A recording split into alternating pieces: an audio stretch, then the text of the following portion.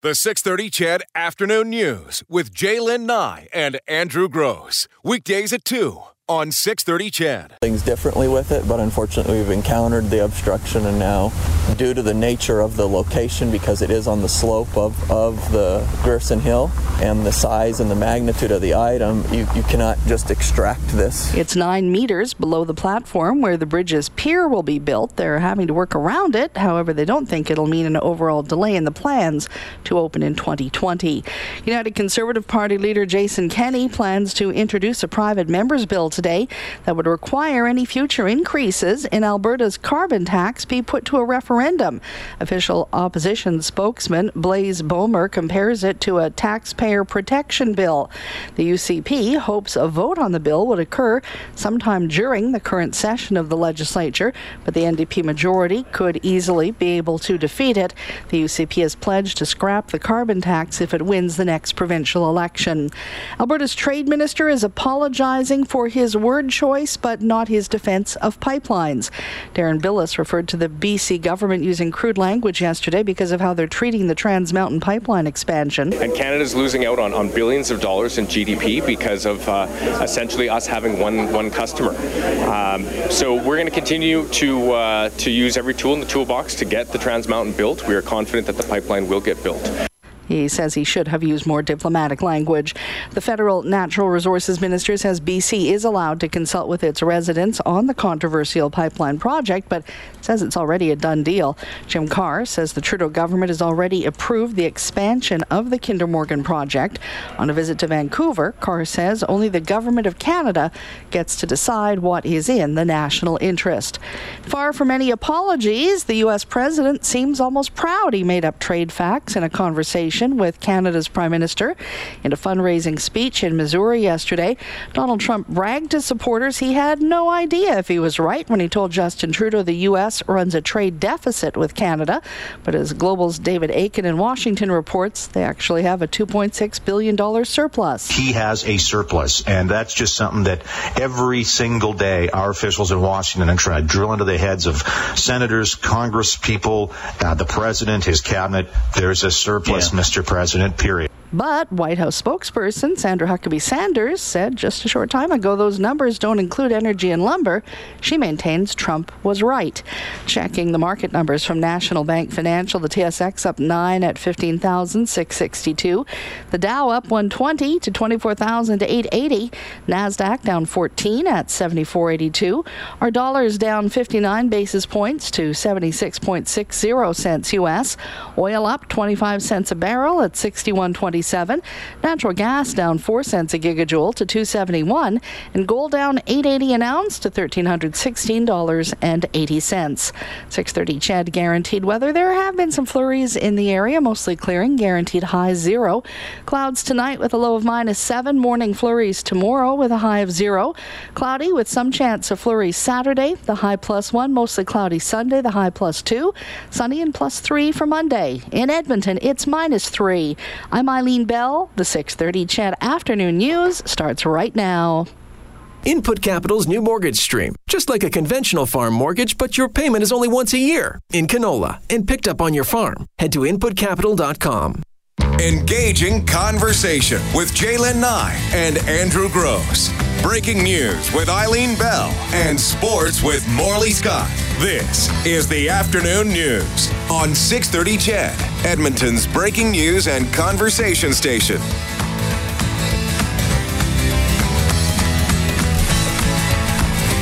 Do you know where that was? Well, I do know. That we didn't do Hump Day yesterday? Because we had a guest right off the top of the show. Off the top, and it was an important guest. And it was an important guest, and we were talking about Stephen Hawking. Right. So it wasn't quite appropriate. So you can't do Hump Day! And then, hey, to speak of the death of Stephen Hawking. Yeah, no, that time and space. Well, exactly right. Doesn't work. They have to come together. Oh, my God. Look, it's Gord Steinke. Hey, Gord Steinke. Oh, what's going on there? Jeepers. Wow, a little feedback. A little thing going on in your brain. Yeah, it must have been that metal plate in my head. It is Thursday, the 6:30 CHED Afternoon News. Jaylen Nye, Andrew Gross, and as always on Thursday, we say always, Gord Steinke. Hey, nice to be here again. Nice to be here. Nice drive in. The sun is attempting to come out and burn off the clouds a little bit. It was kind of when I woke up this morning on the couch. I looked out and I had drawn all the blinds and the curtains in the family room, thinking because it was going to be nice and bright. And I looked out. Yeah, it looked like it was going to rain. Yeah. And I was kind of hopeful that it would rain because I would like to get rid of the snow. But yeah, it's just kind of been one of those days. One of those days I think it'd be better curled up in bed with a book. Yeah, well, it's turning around. Yeah, this morning I thought, this is what they go through in Vancouver. For 100 days in a row. So Yeah, it's depressing out there. Have you spent any amount of time? I love in this Vancouver? blue sky here in Alberta. Yeah. They talk about nature and just how at one they are with the environment out there and all that kind of sort of stuff. But it just, if you go out in the winter, it's downright depressing. Well, it's dismal. And, Yeah. and it's hard to get out of bed. Well, I mean, it's hard to get But out it's of nice- bed when it's sunny too. Well, so. Nice to see the tulips when you visit, though. Like I suppose. Yeah, and the mountains. Yeah. And the ocean. Yeah, although my mom was out there not long ago in Victoria, and she said that they got snow, shut the whole place down. Nobody was driving anywhere. Absolutely. It'd be funny. Victoria's pretty, but Victoria's just kind of boring for me. Yeah, I like Victoria. To stop by and visit. I was just there, a couple of months ago? Yeah. For a little while. You wouldn't want to... I was there for a night. It was about enough. Yeah. Coach really likes it there. I'm just like, we got engaged there, so it's kind of a special spot. But again, I wouldn't go there and Sort of a special spot. Well, it is You a got special. engaged there. Yeah, it is. It's a special spot It's a because special spot. we got engaged there. But it's not a place that I would go and spend a week of my holidays. Right, maybe Tofino or something. And that's where we go. That's on my bucket list. Victoria is our stop on the way to Tofino. Okay. I don't know if this means anything, but the spot where I got engaged became a strip club. Oh, interesting. Yeah, it was a comedy club, but and I got engaged on stage, and then it wasn't because of that, but at some point down the road, it became an adult Entertainment club. center. Entertainment center. Well, Yeah. that's a good story to tell the grandkids. Well, you can't really take them by though. This is where your grandmother and I got Not together. till they're 18. Was Grammy a dancer? No. Nice pole work, Grandma. Yeah. Yeah, that's just weird. I don't think it is anymore. I think it's gone back to being something else, or it's been torn down. I'm not really these sure. are things you never forget. Well, I'll never forget. Where did you get engaged, Gord? Well, it was somewhere around Moose Jaw, I think. I was going to say, speaking of things you never forget. Like on the highway? I'm not sure. I'm sorry. I guess I forgot. No, it was out by Moose Jaw. I guess we're living in Regina, and then that's where we'd gone on our honeymoon, was the Harwood Hotel in Moose Jaw. So, yeah, I'll never forget that. Oh, you but took her out still, of town. You didn't answer the question, Gord. You said that's where you took her on the honeymoon. You didn't say where you got engaged. No, well, I know. It was. We were just in the kitchen in a little basement apartment and said, hey, we should get married. We've been living together for a while. So you were actually living there? Yeah. Oh, okay. I thought you drove her out of town in case the answer was no. We're going to leave you by I'm not sure how you're getting back Moose then. Jaw Murray there, the big moose. Yeah, it's been a great 5 years. We'll see you later. Interesting. Hey, do you want Moose to Jaw is an interesting spot. Yeah, for sure. Well, it's the home of the moose. the snowbirds. It Snowbirds is. there, yeah. Did many stories when I worked back for CBC. Oh, on the yeah, of course. snowbirds Well, up you there. would have done because what's his name was located? The criminal, Colin Thatcher. Nope. That's not who I was That's thinking the of. other criminal. They're thinking you're thinking rum runners. Yeah, the one with the tunnels. Oh, yeah, Capone. for sure. Yeah, the 1920s Prohibition. was it Al Capone? Yeah, he wrote Yeah. that book, Mobsters and Rummers, about Right. Al Capone coming up and buying booze off That's right. the good Moose Jaw people. Yeah. But good on you for calling Thatcher immediately. Wow, that was weird that your mind went Well, can right I tell there. you Well, something? Very accurate, though. But That whole case was something else. And when the 2 years that I was in Regina, I signed up for the Regina Police Service had a Citizens Police Academy, and you could take a 6-week course, and it was like once a week you would go and learn different things about policing. So isn't that one more week than the actual Regina Police? Stop it. So carrying a gun right now. forensics, and you'd get to go down and shoot the guns and all that sort of stuff. And we actually saw the crime scene pictures. Joanne Wilson's house. Of from the Colin Thatcher. Yeah, the that garage whole where thing. her body was found right there. Yeah, and it just absolutely tore apart Regina back, I guess, 80s, mid-80s, something like that. And he did his time. Yeah. And he wrote that book, Deny, Deny, Deny. And I understand he's back on the family farm ranching again. Really? So, well, speaking of crime in Regina, have you ever done a tour of Depot in Regina, the RCMP Training Center? That's a fascinating museum they got there. Their museum. Top notch. Yes. Yep. And my brother, when he graduated, we all went to the graduation in Regina. And the first thing I noticed was the pictures that were on the walls in the classrooms. Oh, yeah. They're very graphic. Yeah. Some are accident scenes, some are crime scenes. And I think the idea being just to get the cadets accustomed to seeing this sort of thing. But the museum you mentioned, wow. I read a letter, and I can't tell you the incident specifically it was referring to, but it was a letter written by an individual who had kidnapped an RCMP officer and who wrote to the RCMP basically saying what they were doing to the Mountie. And I think I remember this story. This is a story out of Saskatoon in the 70s, right? There were two guys that had kidnapped a Mountie, and they took him from house party to... It was a horrible story. Exactly. They took him from party to party. People spit on him and did other things. But the letter itself... I got goosebumps just remembering that. It's so shocking to read this letter because it reeks of ignorance and... the cruelty is beyond belief. And you know what? I hate to say that. I remember that so well. I was living in Saskatoon. That would be just late 70s. Yeah. I would hate to say it, but I bet those guys are out now. Probably. Which is just makes my skin crawl, right? You know? It was shocking to read, and particularly shocking to read because they were gloating and they were so happy about what they had done. But like I said, the spelling was atrocious and the grammar was atrocious. Like these were just uneducated people. Just that, like the ultimate evil that we hear see with serial killers today. Exactly. And to read that letter when I was there to watch my brother graduate and become a Mountie, it was really something. But I never thought it was inappropriate for the letter to be on public display because I agree. People should read that and should know what their sons and daughters and brothers and sisters also are facing. How dangerous the job of being a police officer is and the trauma that they must go through because those are their brothers and sisters. Yeah, as I recall, he had just pulled somebody over or had responded to some really small complaint and then ended up in that situation. And what are you going to do? I mean, it's like a horror movie. Ugh. But you know, on a not a lighter note, because it's another terrible part of our past, but it's so well highlighted at the museum is the Mad Trapper of Rat River. Yeah, absolutely. Back in 1932, they led him on just an incredible police chase through the Yucca, the Tombstone Mountains, up by Eagle Plains. And you can see his snowshoes, and you can see the knapsack that he had. And they thought he had supernatural powers, the natives up there, because he was minus 40, and he's leading them up through the Robinson Mountains, and he'd shot a police officer. Wasn't Wap May involved with that? Wap May was finally, they called in Wap May from Edmonton here to come up in it wasn't an open cockpit. It was called a Curtis Jenny. It was a closed cockpit, but he actually led the police finally to where this guy was, and he was putting his snowshoes on backwards. So that they couldn't figure out where this guy was coming, whether he was coming or going. Yeah. But Wap May up in the air was able to spot him on the Peel River, I think it was, and directed the 303, the gunfire in, and they shot him on the Peel River finally. But you can go to the museum and talk about history coming alive. You see the snowshoes. You can see his, I think his gun is there.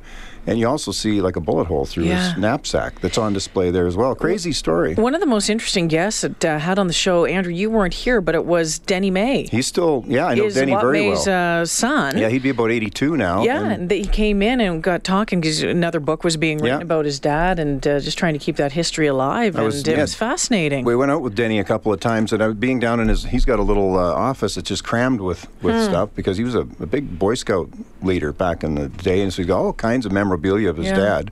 But he had the cartridge, the 303 cartridge, I guess, that his dad, when he landed on the river, had picked it up or something. Well, and his dad died when he was quite young, so for him to, I think he was like 15, 17 years old, and so learning more about your dad and cool. Building a relationship with your dad when he's dead through the history and what it was that he did, something else. Yeah, and then the police here had done like a comic book almost, but it's a real nice tribute to Wap May as well, and Denny was a big part of that, just describing the stories. But that Regina Museum it's quite something. It's quite something, and my mom worked there too. I think back in the 50s. It's been there for a long, long time, and I think we have family members that are buried there. It's quite It's kind of like the Arlington Cemetery of Canada for RCMP officers, fallen officers. But when you look at this stuff and you think about, what you have at your house historically, and Andrew, I mean, you talk about the books that your dad had when he was, in the Second World War.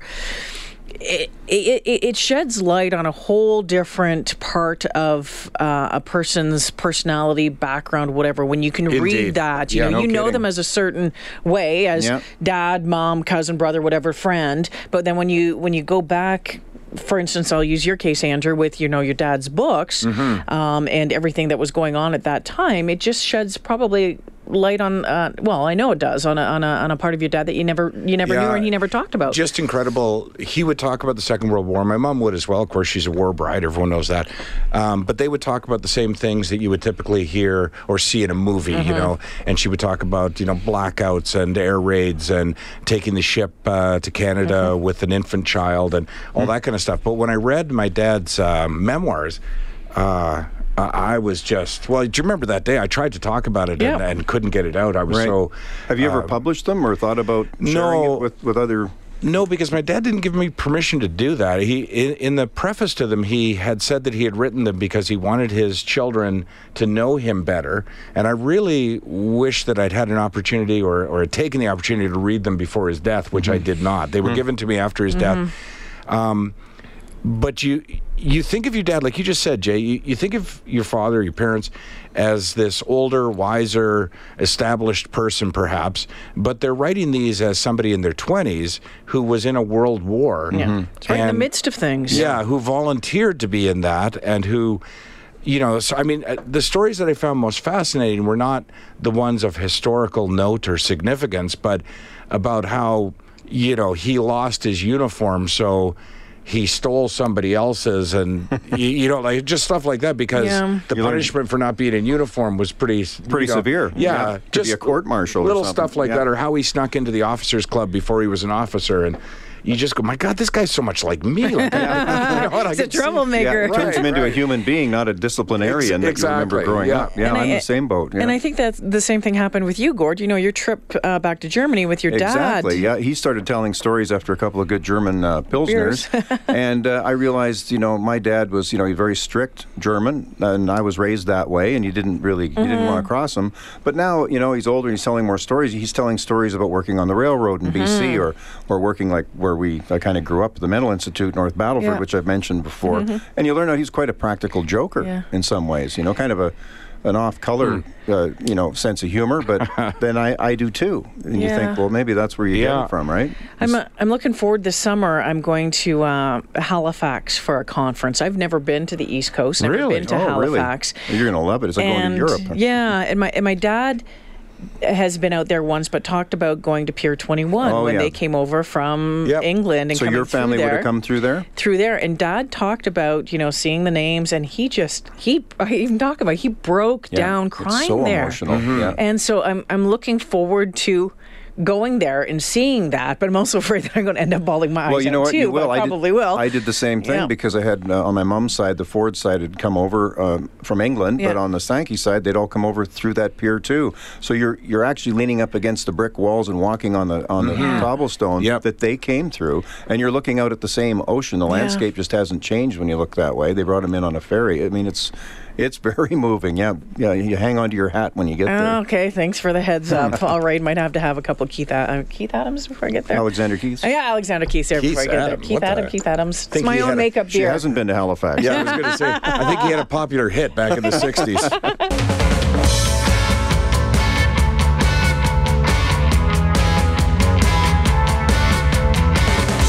History lessons. History lessons as we continue the conversation and right through that break. Everybody's got one, right? Yeah, no kidding. Yeah. Everybody seems to have a history lesson. I just posted a picture on Twitter of my Aunt Ellen, who's 93, 94. I guess it doesn't matter when you get to be that old. To her, it probably does. But what are the odds of this? Her and Carol Ann's grandmother are in the same nursing home in Ottawa. I know. Oh my gosh. And Carol Ann's grandma is... Wait a minute. Who? What? Carol Ann's grandmother, Rhea, is 96, and she's in the same nursing home that my 93-year-old Aunt Ellen is. Really? Yeah. Do they share an anchor desk or anything? They probably go down for happy hour. Yeah, I'm sure they do, but they're both looking really good, and... there again, interesting history. I can't talk for Carol Ann's, but my Aunt Ellen, my mom was probably listening right now from Regina, so I better get this right. But she, in her mid-90s right now, she was a woman that went into the University of Saskatchewan, came right off the homestead, and got an education, like a BA in science before, she'd moved out to, or mathematics or something, where she'd moved out. That was unheard of in the 30s and 40s, right? Yeah. So very interesting people in a past. When you start asking questions, and like even to find out that the two of them are in the same place together, and you two spend every night, or spend every night on the desk together, once you start talking and find out how small of a world at times. Well, remember the day we discovered that we were both in Sault Ste. Marie at the same time, and actually didn't know one another. And actually, the building that he lived in was right beside my high school. And this is a huge country with big expanses, as we all know. It's not like living in England or something where you go, oh yeah, it makes sense that your uncle or aunt would be in the same nursing home. Yeah, it does sort of feel sometimes like the world is designed for you to meet certain people. Everybody's connected, it seems like, in some way, which is why I don't know why there's so much violence and antagonism in the world, because when you look at it, like you just said, connected, very crisscrossy, the way our paths all seem to meet. I've always been fascinated by the concept of time travel. It's just been one of those things that I've really... too. Yeah. And I often think about, okay, having discovered that Jaylin and I was in high school when I had graduated from university and was working in Sault Ste. Marie. Wouldn't you love to go back and... If I were to go back and, knock on her classroom door and ask if I could borrow Jaylin for a second and say, okay, here's what's going to happen. 30 years, we're going to co-host a show together in Edmonton on a talk radio station. Well, exactly. It's like all the times I visited my aunt and uncle in Ottawa on MacArthur Avenue, and you're there. We were at Expo 67. I remember like it was yesterday almost. You did just memories that are ingrained in you. I could have passed Carol Ann's grandmother or grandfather at any time and look down at this little kid and go, really? You're just going to be working with him? Yeah. The granddaughter that's not even born yet. Yeah, really. Right. That would be the most shocking thing, right? Because I'm 9 years older than my wife. So if at 14 or 15, when things hormones are raging, I had met my wife, I was able to go back and say, well, she'd be a 5-year-old. Yeah. Like that's not right. That's why we have such great imaginations, because I know Stephen Hawking was asked, is it possible to travel in time? And he basically, I think, said no. You can't go back. Right. Otherwise, there wouldn't have been a Hitler. One of us would have taken upon. Well, you would that's always the argument, that if time travel were possible, then it would have already occurred. Right. So. But yeah, in going back in time, how one little thing can make a difference for the entire future, the entire butterfly effect. Yeah, right. Exactly. A couple of my favorite, and you talk about like in time travel. If you've read The Time Traveler's Wife, which is a really interesting book that goes back and forth between a couple from when she's a young girl to whatever. It's a really interesting read. But pick that up. One of my favorite television series that you keep laughing at is Outlander, and it's become hugely popular going into its third season, and that incorporates time travel. Aren't they going to be filming here in Alberta? Didn't they put a call out for some Indigenous actors or something? Yeah, that's right. The next part of the series takes place in the colony in America during the 1800s. So so it's kind of and that sort of stuff. So they're actually coming to town in the next little bit. Yeah, that's what I read. They're doing in the journal this morning. Yeah, they're looking for actors, and what do you call them? Not spares. Extras. Extras. There you go. Not spares. Spares. We're not bowling here, but if I would love to be a part of that. But do you remember Quantum Leap? Yes. I used to love that show. Sort of based on sort of time travel, but every episode would end with him appearing in somebody else's body as somebody else, and he would have to figure out what it is he had to accomplish. Boy, who writes this in order to jump again? Awesome. Such a good show. Well, and there was a series in the 80s, like we're going way back, and I think it was called A Voyageur, and it was again a time travel series, and I know because the guy, the lead actor in it, he was really hunky, and I had pictures of him in my locker in high school. But yeah, it was time travel as well. Do you know where art met reality in the biggest way with regard to time travel was Back to the Future? Right. Yes. Where in the third movie, they basically had to find a way to film it around an absence of an actor or two, right? Right. So it was sort of like that, like I said, that was art meets reality, where they went, okay, so how do we do that? So they went back to the first two movies, specifically the first movie, and took scenes that they had not used in the first movie in order to have the actor in the third movie. Yeah. Oh, my goodness. John Eric Hexum. Voyageurs, it was called. John Eric Hexum. Do you guys remember? Oh, I remember the picture for sure. I don't remember. It must be in 82, 83. Okay. What, Voyageur? Voyageurs. Well, I thought you said when you were going to go way back, I thought you were going to mention Banachek or something. I don't even know what that When you is. said Voyageurs, I thought you meant the farm team for the Canadians. No. Different Voyageurs. Time the travel fur trade. one. Yeah. Anyway, interesting conversation. Gord, Yeah. always great to have you in. Thanks. Yeah, always interesting conversation. Thanks. The 6:30 CHED Afternoon News with Jaylen Nye and Andrew Gross. Weekdays at 2 on 6:30 CHED.